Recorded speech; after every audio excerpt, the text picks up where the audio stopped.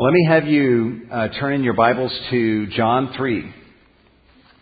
John chapter 3 for our time of study in God's Word this morning. Just so you know, I've not really explained this up to this point, but I'm not intending to do a series through the entire Gospel of John. But my intent here is to study John chapter 3 and 4 and to observe two encounters that Jesus has with two very different people.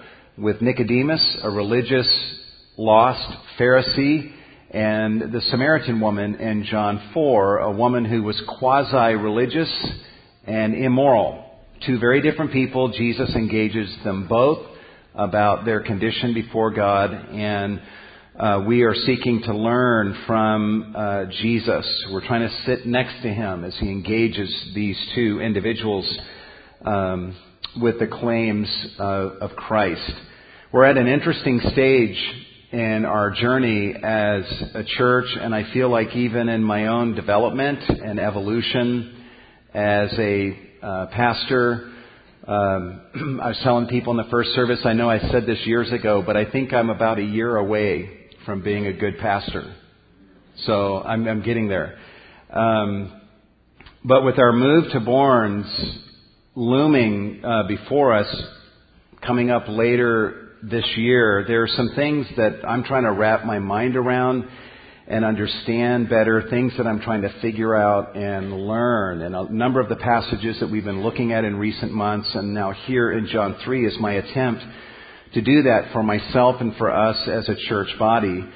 There's a sense in which I would say I'm trying to find fully my voice and trying to clarify what our voice as a corporate body is as we seek to engage the lost, not only individually as we reach out to other people, but also corporately when we gather together on Sunday mornings and what have you. And I just can't think of a better way to clarify our voice to that end than to sit next to Jesus in passages like John 3 and John 4 and to listen to Him as He speaks to Nicodemus and to the Samaritan woman and to find our voice and the clarity of that in His voice. We've looked at Jesus' full interaction with Nicodemus. We wrapped that up last week. And in chapter 4, we're going to soon begin looking at Jesus' engagement with the Samaritan woman.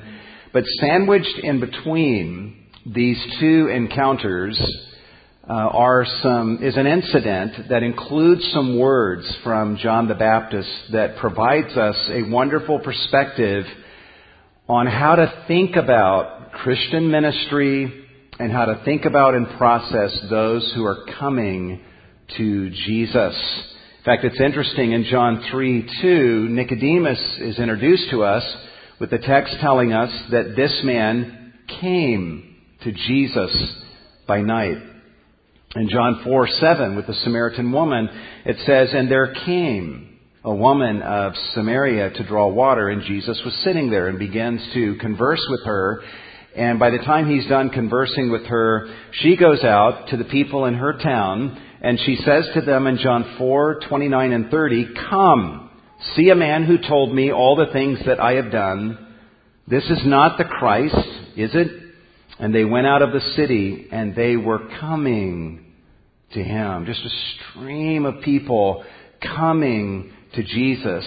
These types of scenes, Nicodemus coming to Jesus by night and the woman of Samaria coming to Jesus and now crowds of people coming to Jesus, these are thrilling developments. But it may surprise you to know that not everyone is happy with this in John chapter 3. And you might say, well, yeah, Jesus' enemies are not happy with it. Actually, the text that we're going to look at today, of all things, it's some of John the Baptist's disciples that aren't happy with this. They're going to utter a complaint in John 3:26. Look at the bottom of the screen. They're going to come to John the Baptist and complain to him, saying, "Behold, all are coming to Him." And we'll unpack that a little bit in just a moment. But this is a bitter complaint that they are voicing to John the Baptist.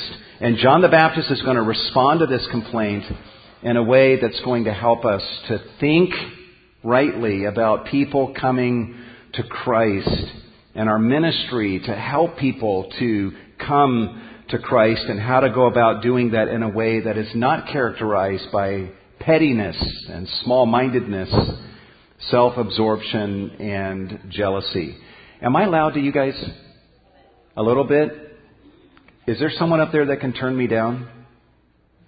Okay. I don't see anyone.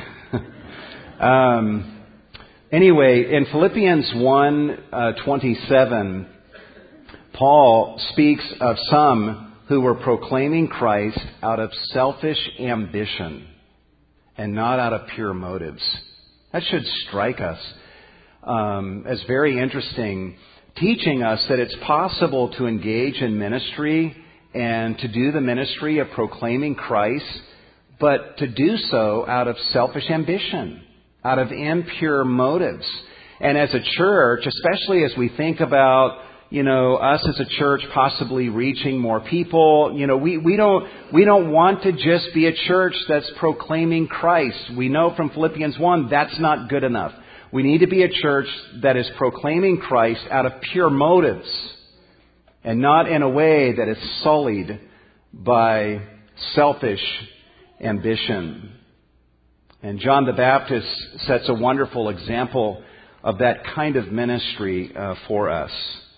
In fact, let me just start off, if I can, by just sharing with you a moment in my ministry where selfish ambition raised its ugly head. I've been serving as a pastor here at Cornerstone for 22 years now, and Cornerstone was a church of about 80 people on Sunday mornings when I first started preaching here back in July of 1991. And when I became pastor in January of 92, for a number of years, I was the only staff pastor that was here. So a lot of the load of ministry was on my shoulders. About 16 years ago, Alvin Davis, a member of our church, just told me over the phone one day that the Lord was calling him to come alongside of me in the ministry here and to help out in any way that was needful. I couldn't believe my good fortune. And soon he started showing up at the office and was doing that and proved himself to be a tremendous asset to the ministry here, as he proves to be to this day. He made up his job description as he went, and I watched him become more meaningfully involved in the lives of an increasing number of people. It was a few months into his new role that there was a man in our church at the time who was going through some marital difficulties, and on one particular day I was standing in the office lobby just outside my office talking with Alvin. This brother in the church had come home to his wife, and his wife announced to him, basically saying, "I'm done with this marriage." This brother, with a heart full of pent-up emotion, turned around and walked towards his car in the driveway, drove to the church as quickly as he could, pulled into the church parking lot, and approached the door of the office downstairs. He then opened the door. When he opened the door, he saw Alvin and I standing there talking with one another. As soon as he saw us, this brother made a beeline for Alvin. And he wrapped his arms around Alvin's neck, and literally, I'm not exaggerating, he bawled. He sobbed for anywhere from 3 to 5 minutes, just holding on to Alvin, crying into Alvin's shoulder. And it was very prolonged. And I was waiting for him to release Alvin and hug me and cry into my shoulder, and he never did. He just held on to Alvin and kept crying. And as I stood there just a few feet away, I found myself battling with an unexpected sin, the sin of jealousy. And I was asking myself, why is this guy crying into Alvin's shoulder and not mine? How petty is that? This man's marriage is falling apart, and I'm fuming over which shoulder this guy is crying on. But I honestly found myself wishing this guy had made a beeline for me. Battle lines quickly formed in my heart as I toggled back and forth between the sin of jealousy and rejoicing over Alvin's ministry in this brother's life. I've been a pastor here for 22 years, and I, without any hesitation, would say that that moment with that battle ranks in the top 5 most important moments in my years of ministry. The outcome of that little battle in my heart would have huge ramifications on the road ahead. In the moment, as I'm wrestling with the sin of jealousy, the Lord did not speak audibly, but the basic message that the Lord seemed to give me in that moment was this: Milton, if you want to share the responsibilities of ministry, then you must share the blessings of ministry. And if you refuse to share the blessings of ministry, then you will have to bear the responsibilities of ministry all by yourself. And Cornerstone will never grow any larger than Milton's gifts, Milton's abilities, Milton's reach. Cornerstone will never grow any larger than the ability of Milton's shoulders to handle. I decided then and there, I just renounced this ugly sin of jealousy as I stood there and began to genuinely rejoice in the place that Alvin had assumed in this brother's life.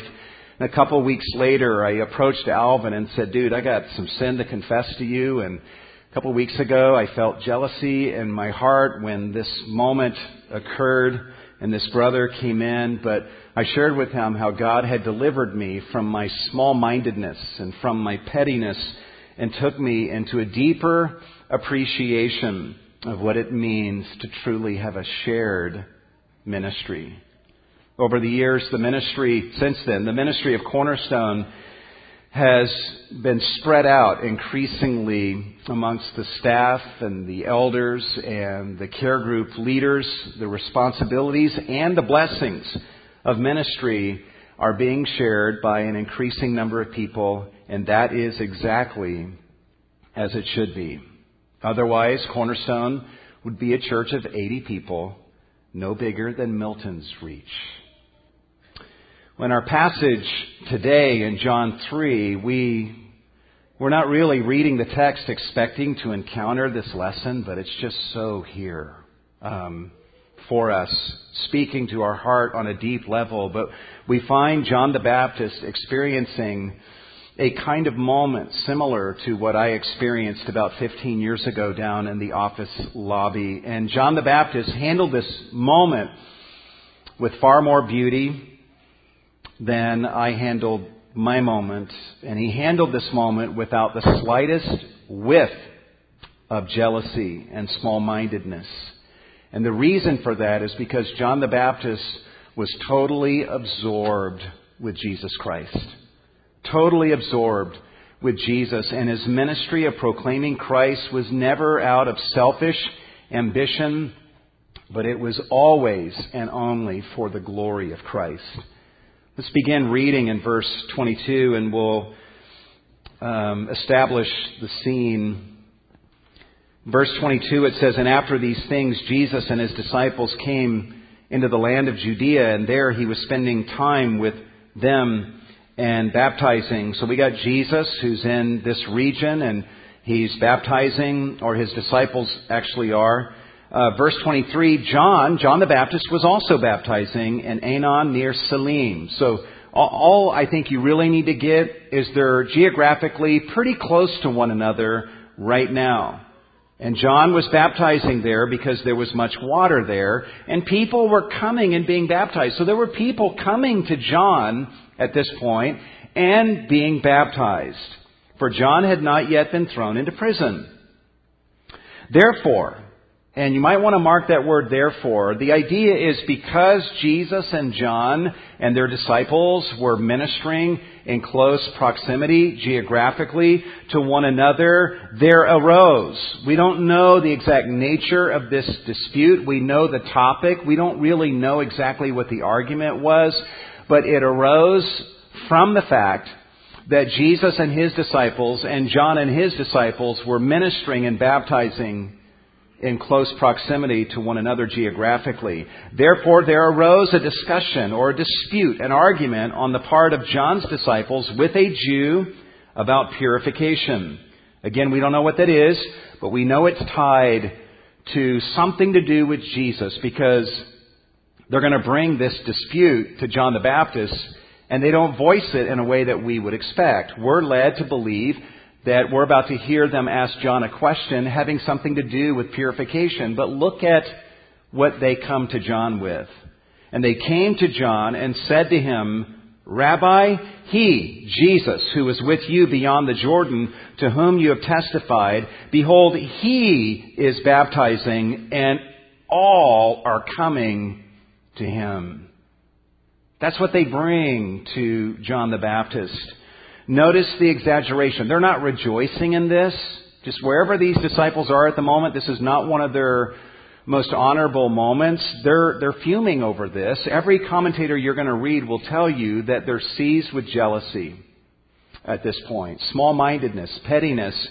And notice the exaggeration that we're prone to engage in when we're feeling this way. They say all are coming to him. Well, the text has already told us that there were people coming to John the Baptist and being baptized, but they're like, everyone's going to Jesus.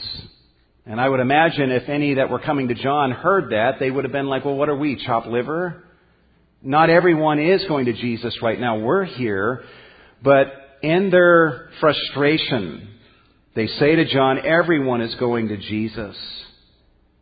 This is a critical moment. John the Baptist used to be the only baptizer, but now Jesus and his disciples are baptizing. And again, we know from John later that Jesus was not baptizing, just his disciples, but they represent Jesus as baptizing here. And they're ministering and baptizing in an area close to John and his disciples. They're invading John's turf, as it were, if someone wanted to view it darkly and cynically, as these disciples of John may have been inclined to do in the moment. People used to flock to John the Baptist by the thousands and 10,000s, but now John's numbers are dwindling and they are only getting smaller. Jesus' numbers, as it were, are growing larger, and more people are coming to Jesus. John is not frustrated by this, but his disciples in this particular moment of weakness are. And they come to John and complain to him about this. This is the voice of complaint. He is baptizing and everyone is coming to him. John is going to respond to this beginning in verse 27. And in responding, John the Baptist speaks incredibly beautiful words. One writer, F.F. Bruce, says that these words, beginning in verse 27, these words of John the Baptist form surely one of the greatest utterances that ever fell from human lips. You won't find in ancient or modern literature more selflessness than what you find here in these verses. Essentially, John the Baptist gives expression to four Christ-absorbed convictions that we should embrace and give voice to as well. These are the convictions that lay underneath John the Baptist's ministry that drove him. These were his compass. It is these convictions that gave direction to his ministry and that made John the Baptist and his ministry truly great. What we'll do with the time we have is we're going to unpack these four convictions. Convictions of a Christ-absorbed ministry, not a selfishly ambitious ministry. A ministry that is Christ-focused and focused on helping people to come to Jesus. The first of these convictions, let's word it this way, is those who come to Christ have been given to him by God. You want to know the way John the Baptist thinks? What makes him tick? One of his fundamental beliefs is that anyone who comes to Jesus Christ, they've been given to Jesus by God. John answered and said, a man can receive nothing unless it has been given to him from heaven.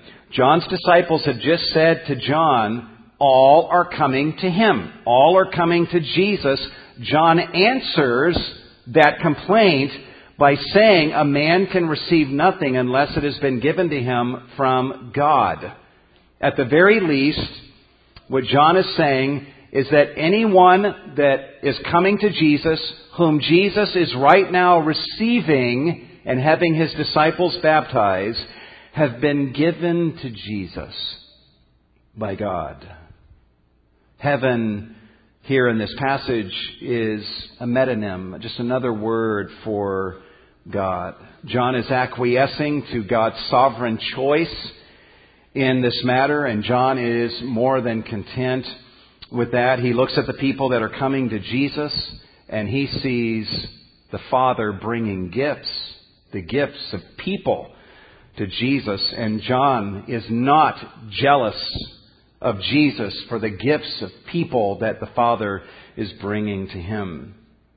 Based on this thought alone, we can take some encouragement, can we not, in the thought that those who come to Jesus and believe in him, they are gifts from the Father to Jesus. That means if you have believed in Jesus, you are a gift from the Father to Jesus. Yes, you are God's gift to Jesus. And he is God's gift to you. And when the Father brings us to Jesus, Jesus says to the Father, thank you for this gift. In John 6:44, Jesus says, no one can come to me unless the Father who sent me draws him. So anyone that actually comes to Jesus, it's the Father that brought them, that drew them. No one comes on their own. Later in John 10:29, Jesus is speaking about his sheep, and he says, my Father's given them to me. No one just up and decides to be my sheep. No, the Father gives me those who will be my sheep, causing them to be born again, and he draws them to me. We can also be encouraged in the thought that the people who come to Jesus through the ministry of Cornerstone now, those who come to Jesus through the ministry of Cornerstone in the months and the years to come, they are gifts from the Father to Jesus. It's not merely about us going and finding people and reaching people for Christ, even though that's legitimate language to use. It's about us serving as a means for a gift exchange. We facilitate the gift exchange from God the Father to God the Son as the Father is bringing people to his Son. We give the gift of Christ to others, and we play a role in the process of them being brought to and presented to Jesus as a gift to him. And so our ministry should be all about seeing people being given to Jesus by the Father. Amen? This helps us in the way that we do ministry. There are some ministries that they just want as big a numbers as possible of those who make commitments to Christ, and they will use whatever means to emotionally manipulate people into decisions for Christ. I do believe people should make decisions for Christ. A decision to call upon his name and to believe in him. But this humbles us. This truth that John is giving expression to humbles us in letting us know that no, at the end of the day, this is who the Father brings to Jesus. We don't make this happen. We have a role to play, and God has called us to play that role. But ultimately, anyone who comes to Jesus, the Father gets the glory for that. He brought them to Jesus. John the Baptist is speaking generically enough also to include himself in this. He says a man can receive nothing unless it's been given to him from heaven. John is looking at dwindling numbers, and he sees growing numbers going to Jesus and dwindling numbers coming to him. But John's like, you know what? the people that are coming to me, even though the numbers are less than they used to be, I'm going to receive them. It's the Father bringing them to me, and I'm going to use the opportunity to point them to Jesus. John the Baptist's attitude is if God the Father brings me 100 people that I can point to Jesus, and He wants to send 2,000 people to Jesus or 10,000, that's okay with me. That's God's sovereign choice. Our attitude needs to be that if God wants to send 500 people to Jesus through Cornerstone for us to minister to, then we should celebrate the sovereign choice of God. If God wants to send 2,000 people to another faithful church, geographically in close proximity to Cornerstone, we should rejoice in that and pray for that church and not give way to the small-minded, petty jealousy that we can easily give way to. John has none of this. He's like, hey, God is sovereign. God is in control of this. Those who come to Jesus have been given to Him by God. That's his first conviction that he expresses. His second conviction is this: there's only one Christ, and it is not I. There's only one Savior. There's only one Messiah. There is only one Christ, and it's not I, John the Baptist says. He says, you yourselves are my witnesses. You guys really know better than to come to me complaining about what you're complaining about. This is actually consistent with things that I've said to you already, some of which is recorded in John chapter 1. You are my witnesses that I said, I am not the Christ, but I have been sent ahead of Him. Now, it might seem like a no-brainer to you and to me for John the Baptist to say that he was not the Messiah.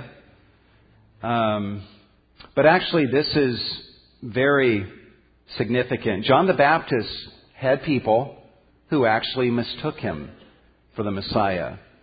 They thought that John the Baptist quite possibly was the Messiah.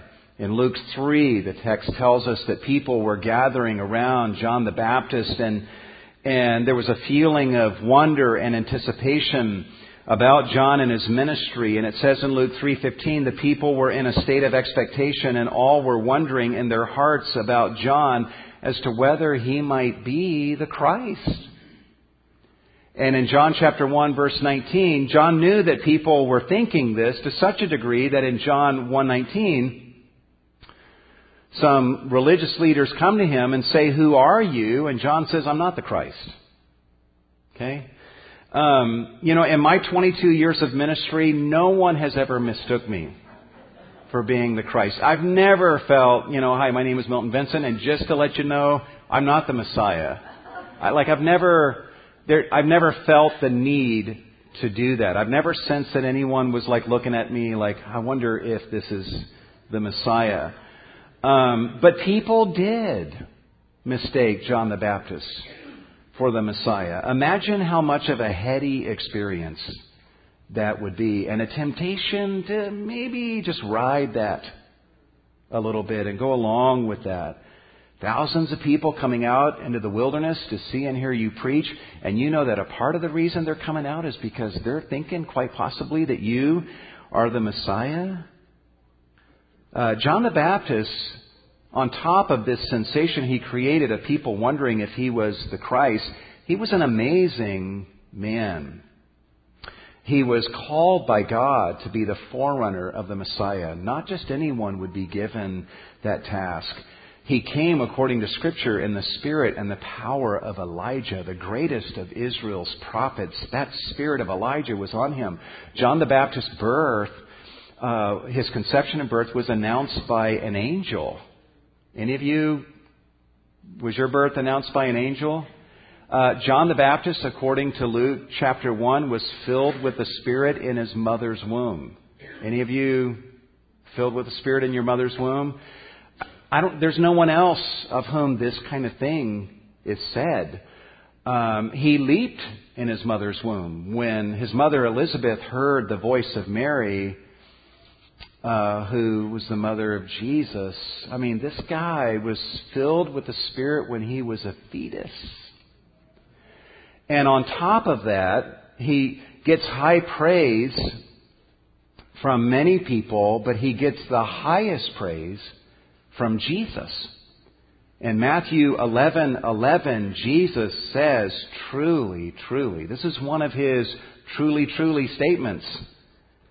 Truly, I say to you, among those born of women, there has not arisen anyone greater than John the Baptist.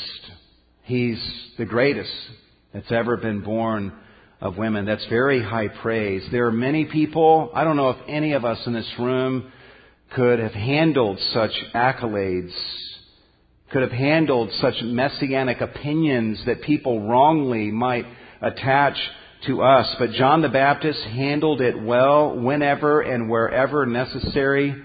He went about telling people that he was not the Messiah.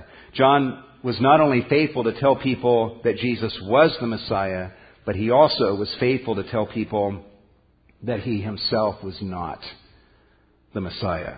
John did this even at the very height, during the heady days of the height of his ministry, which is why now he's not having a lot of trouble in the dying days, the diminishing days of his ministry.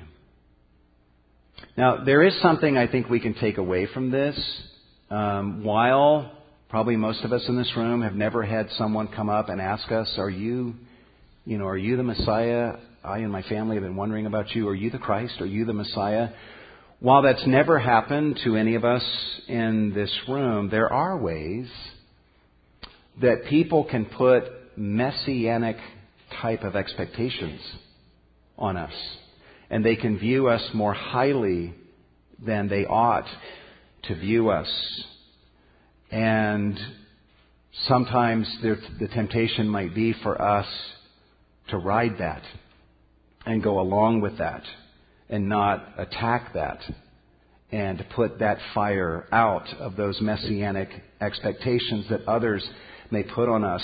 Sometimes we may be guilty of putting messianic expectations upon another person, be it our spouse or a pastor or a friend. And when we do that, we put a person on a pedestal and we place the burden of deity upon them. And we serve them poorly, and we put them and ourselves in grave jeopardy when we do that. In our ministry to other people, we need to do more than just tell people who Christ is. We need to tell them that we are not the Christ. We aren't God. We aren't anyone's Savior. And we need to do this to serve people so that they don't put messianic expectations upon us and to prevent us from ever doing that to other people. Just real quick, Peter and John, they heal a lame man at the temple in the power of Jesus. And Peter notices this guy's running and dancing around, and everyone starts gathering around Peter and John. And Peter notices the look in people's eyes, like they're looking at us funny, like there's something unusual or special about us, and we'd better attack that. So in Acts 3, verse 12, Peter says, "Men of Israel, why do you gaze at us as if by our own power or piety we had made him walk? Let me tell you who made this man walk." And he begins to preach Jesus to them. He deflected their attention and their wrongly high opinion of him and John and pointed them to Jesus, saying he's the one that you should be thinking these thoughts of. In 1 Corinthians 3, Paul does the same. There were people in the Corinthian church. Some were saying, "I'm of Paul," others, "I'm of Cephas," others, "I'm of Apollos." And Paul could have written the letter saying, let me show you why you should be of Paul. Or I'm sure if Paul looked hard enough, he could have found some faults with Cephas and Apollos.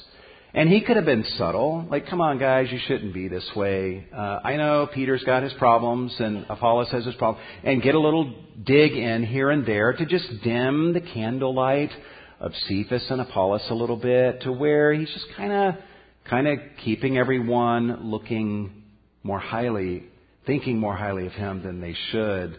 He could have given way to that, but he doesn't. He takes a stand with the other men that were in this supposed competition. And he cites Apollos as an example. And he says, when one says, I'm of Paul, and another, I am of Apollos, are you not mere men? What then is Apollos and what is Paul? We're just servants through whom you believed, even as the Lord gave opportunity to each one. We're just servants, and it's God who gives us the opportunity. I planted, Apollos watered, but God was causing the growth.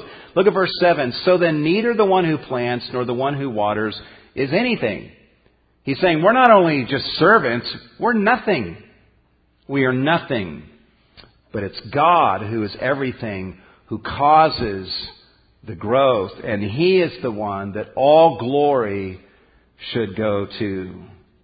Paul does not lower their estimation of Apollos or Cephas. No, he stands with them and says, let me tell you how to view all of us. We're nothing. We're all nothing. And we're just servants. And God is the one who does it all. Paul's like, I don't want anyone viewing me more highly than they ought to, or putting messianic expectations on myself or anyone else. How committed are you to that? There's a brother that used to attend Cornerstone, and he was sharing with the men in the Man Forum 2 or 3 years ago how that when he and his wife were dating, they were pretty deep into their relationship when he began to notice that she was loving him more than she was loving God. A lot of men would be flattered by that. This man was frightened by that. And after some conversations trying to address that, and it wasn't seeming to be addressed, he broke off the relationship. She was not happy about that at all. This man was seeking to serve her well and breaking off the relationship, and he was also serving himself well. Guys, when you allow people to put the burden of deity, messianic expectations on you, you might enjoy that for a little while. But if you allow that to happen, that other person will crush you with their impossible expectations, or they will tear you to pieces with their angry disappointment when you show that you are not really the Messiah that they thought that you were. Fortunately, God got a hold of this woman's heart, and she changed her priorities, and God brought them back together, and they've been married for over 40 years. With their marriage and priorities as they ought to be. So think about this. When you play a role in the lives of other people in a meaningful way, they're going to appreciate you. They're going to love you for that. That's okay. You just want to be aware of whether or not they're thinking too highly of you, and then be willing to address that. And definitely make sure that you're not trying to foster that anyway. Don't let yourself be anyone's Messiah. I can make a pretty good brother to you all. I will make a terrible Messiah.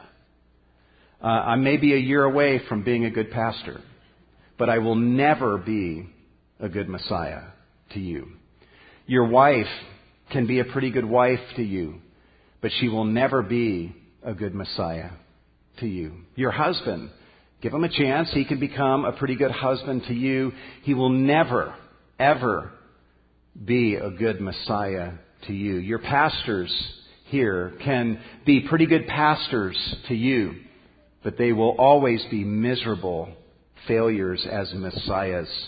Don't let anyone be your Messiah other than Jesus. Protect yourself from that, and don't let anyone make you their Messiah. This is the way John thought. It just comes out. People come to him and complain, and boom, this is what comes out of his mouth. I'm not the Christ. He is the Christ, and I'm not. There's a third conviction that he gives voice to here that explains kind of his inner compass and why he ministered the way he did, why he's not having trouble on the diminishing end of his ministry at this point. And that is this. Here's the third conviction. Those who come to Christ are His bride, not mine. John says, he who has the bride is the bridegroom, but the friend of the bridegroom who stands and hears him rejoices greatly because of the bridegroom's voice. So this joy of mine has been made full. John is explaining, here's how I see this. Here's how I see Jesus. He's the bridegroom. Here's how I see the people coming to him and being baptized by his disciples. They are his bride. Here's how I see myself. I'm not the bridegroom. I am the friend. I'll give myself that. I'm not just a friend, but the text says the friend. In other words, in modern day language, I'm the best man. At this wedding that we're watching taking place, as Jesus' bride is coming to him. And a wedding is never about the best man, is it? You ever gotten a wedding invitation and they're announcing, who the best man's going to be? You see his picture on the invitation, and the whole focus in the ceremony is about him, and the bride and groom are maybe off to the side. That never happens. It's never about the best man. He's never at center stage. Back in this day, the role of the best man, the friend of the bridegroom, was to make sure that everything went the way it was supposed to at the feast and at the ceremony. His job was to get the bride and the groom together. And when he achieved that, he was most satisfied. And he did what he did in service to the bridegroom. One writer says it this way, that as the friend of the groom, quote, rejoices when the bridegroom voices his joy upon receiving his bride, so also John the Baptist is very happy when he reflects on the satisfaction in the heart of Jesus, the real bridegroom. That's what our ministry is as we reach out to the lost. There are sheep who are not yet of this fold that the Father wants to bring to his Son. As we minister to people, we know that through our ministry that God is going to bring souls to his Son. We don't know who those are going to be. But when we see God bringing souls to Jesus, we look at that with great respect and we realize those people who are now brothers and sisters of mine, they are Jesus' bride, not my bride. We should think this way in our ministry. The Apostle Paul did to the Corinthian church. He says to them, I am jealous for you with a godly jealousy, for I betrothed you to one husband, that to Christ I might present you as a pure virgin. That's how he viewed his ministry. I'm playing a role in bringing Jesus' bride to him. This bride belongs to him more so than to me. John is saying, I'm the best man. I'm the matchmaker, as it were. My joy reaches its fullest fruition when I see people coming to Jesus, and when I see or imagine the joy in the heart of Jesus as he is rejoicing in his bride coming to himself. That's what makes me tick. That's what rejoices my heart, John the Baptist says. There's something so important for us to get here. This is God saying to me, Milton, Cornerstone is my bride. It's not your bride. The people in Christ's church are Christ's bride, not your bride or my bride.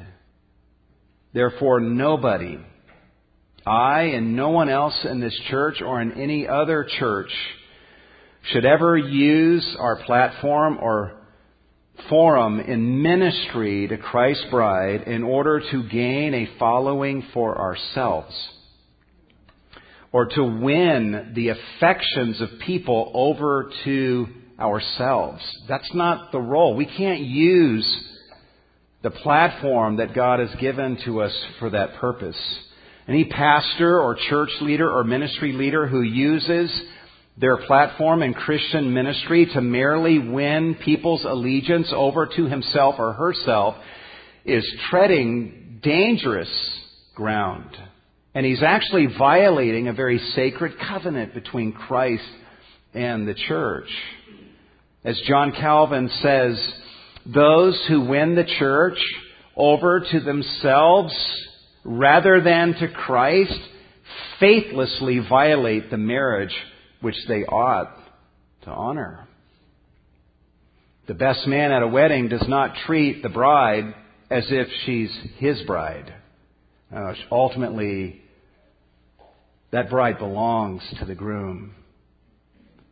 And that's the way our thinking needs to be. The ministry, whatever ministry it may be, as a pastor or anything else, in men's ministry or women's ministry, in Sunday school, in the youth ministry, in the Awana ministry, any ministry that any of us have in this church and on behalf of this church is not a forum for us to make a name for ourselves. It's not a forum for us to build our own little kingdom and attract followers for ourselves or fans for ourselves. Whatever gifts and abilities and opportunities God has given to us, He's given us those things so that we can bring Jesus' bride to Him and be used of God to help His bride fall more and more in love with Jesus. Amen? The real measure of your ministry and my ministry is our people under our ministry falling more and more in love with Jesus each day, or are they falling more and more in love with me? The answer should be that they're falling more and more in love with Jesus. John says, this is the way I think. This is what governs me in my ministry. There's a fourth and final conviction he gives voice to, and that is that Christ's cause must increase, even if it means my personal ministry decreases.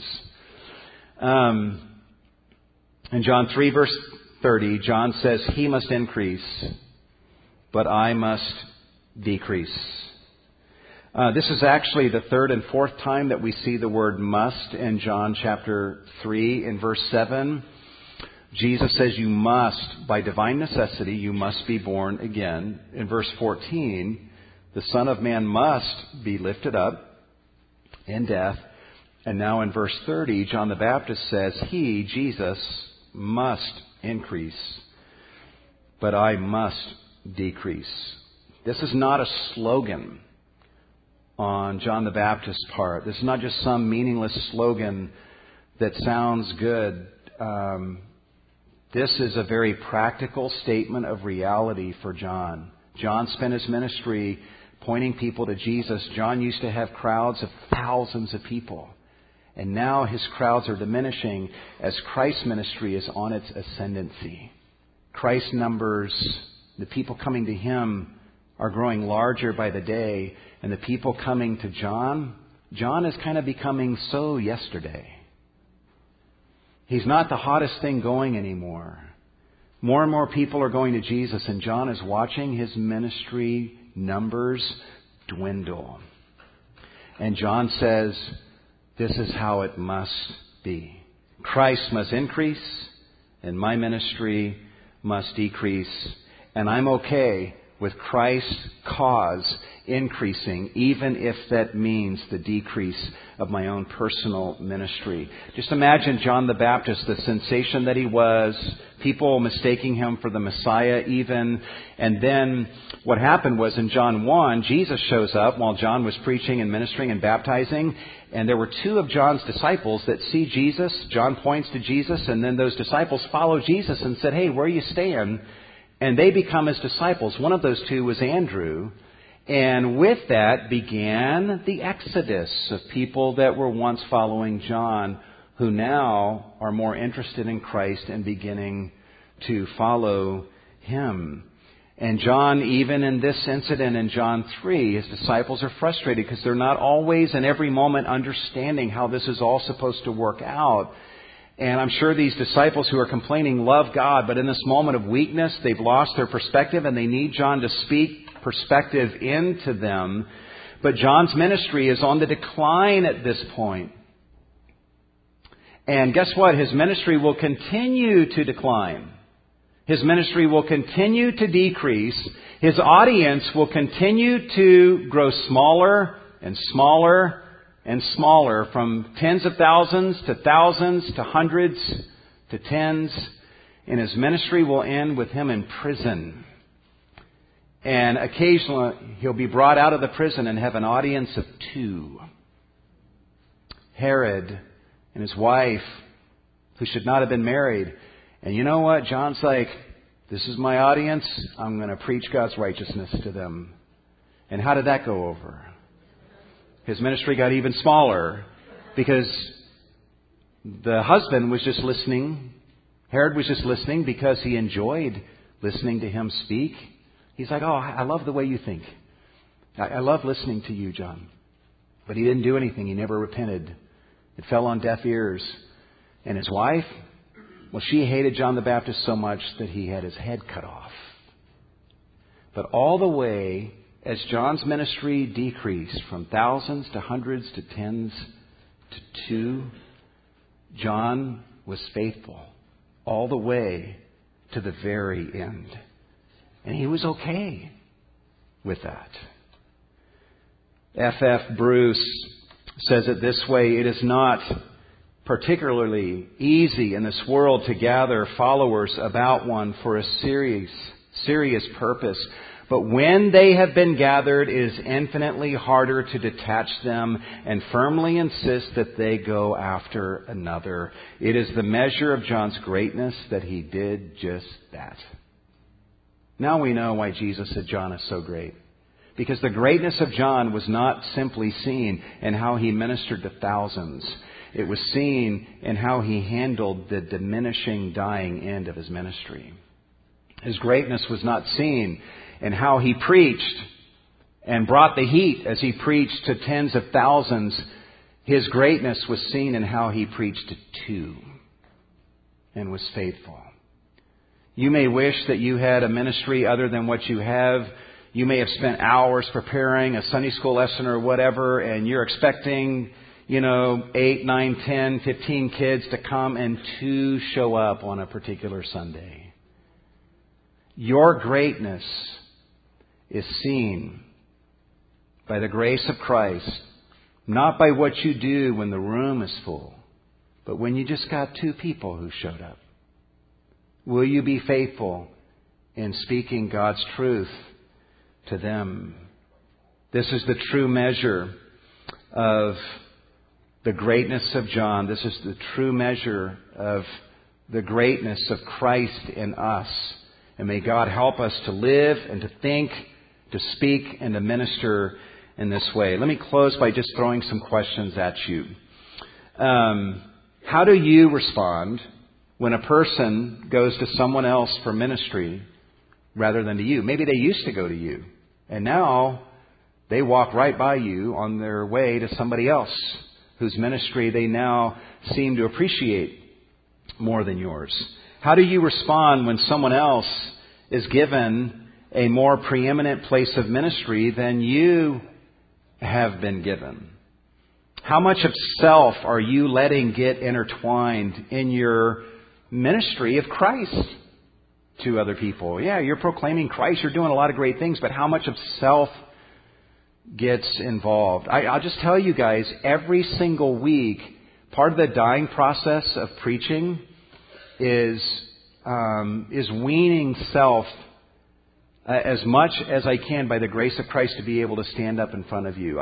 Thoughts come to my mind about, will people like me? Will they hate me for what I say? Will they think that I'm a good preacher, or will they not? What will they think about this week's sermon compared to last week's sermon? All those thoughts go through my head.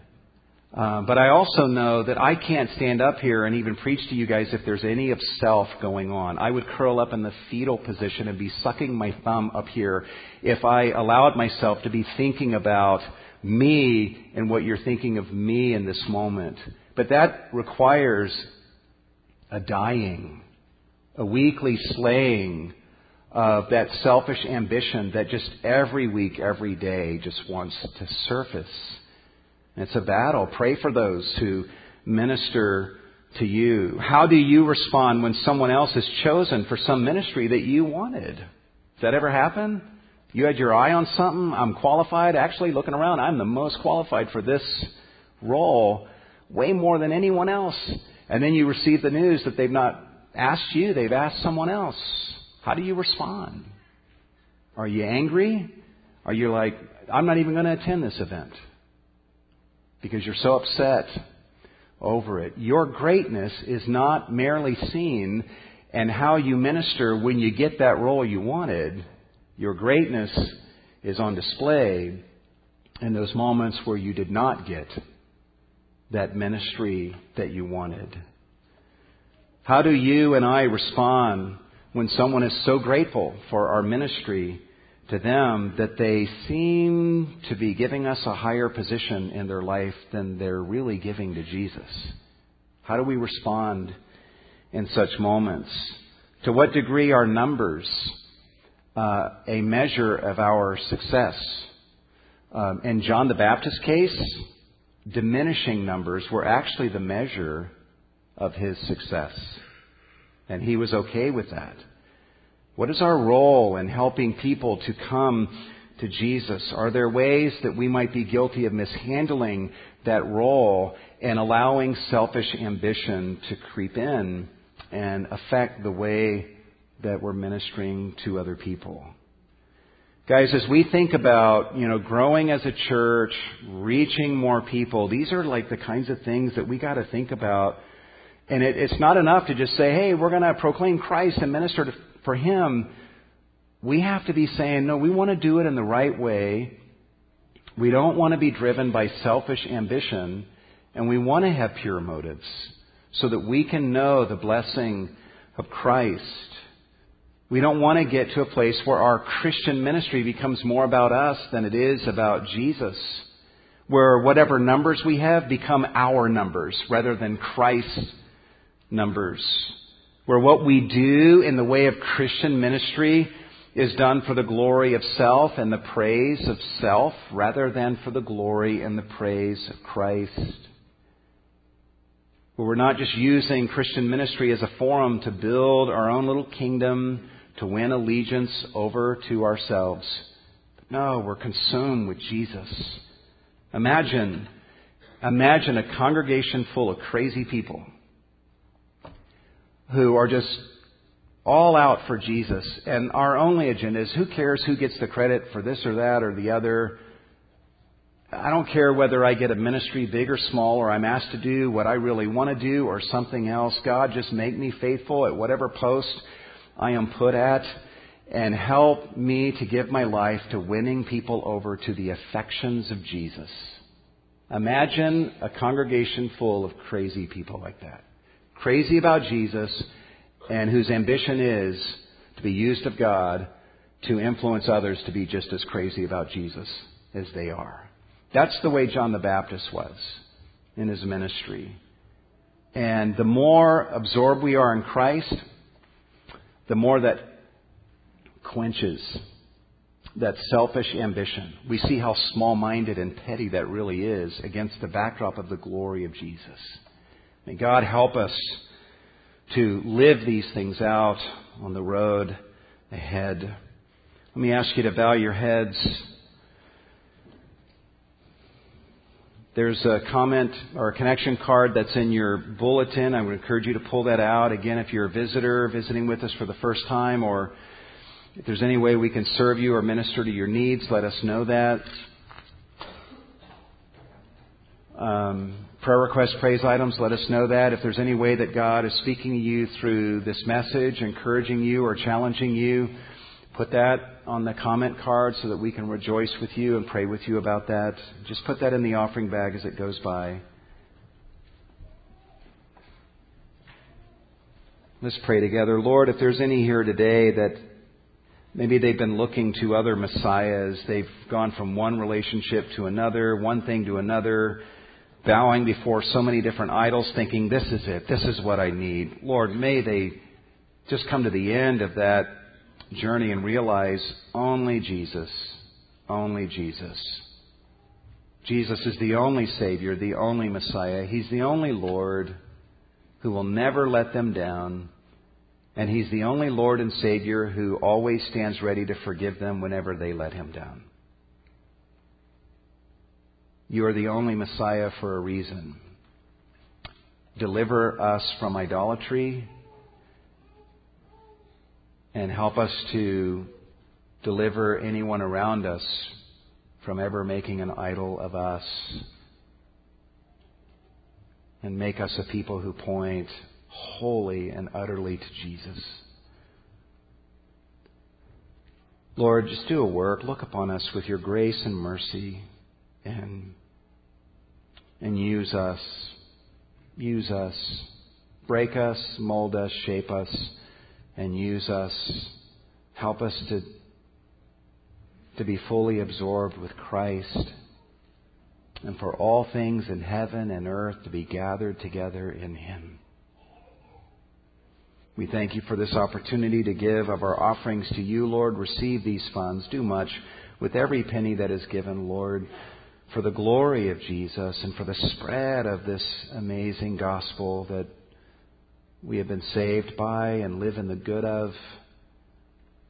Thank you, Lord, for the generosity of those who give to just the ongoing expenses of this ministry. Just bless them as they give. Help them to give as an expression of their faith in you, their love for your work, and their willingness to participate in your great work that is happening here and around the world through the missionaries that we support. Help them to be deep participants through their giving and through their labor and through their service. And I pray that for me as well. You're a good God, and we just say to you, we love you and trust you. And we give ourselves to you in the name of Jesus. And all God's people said,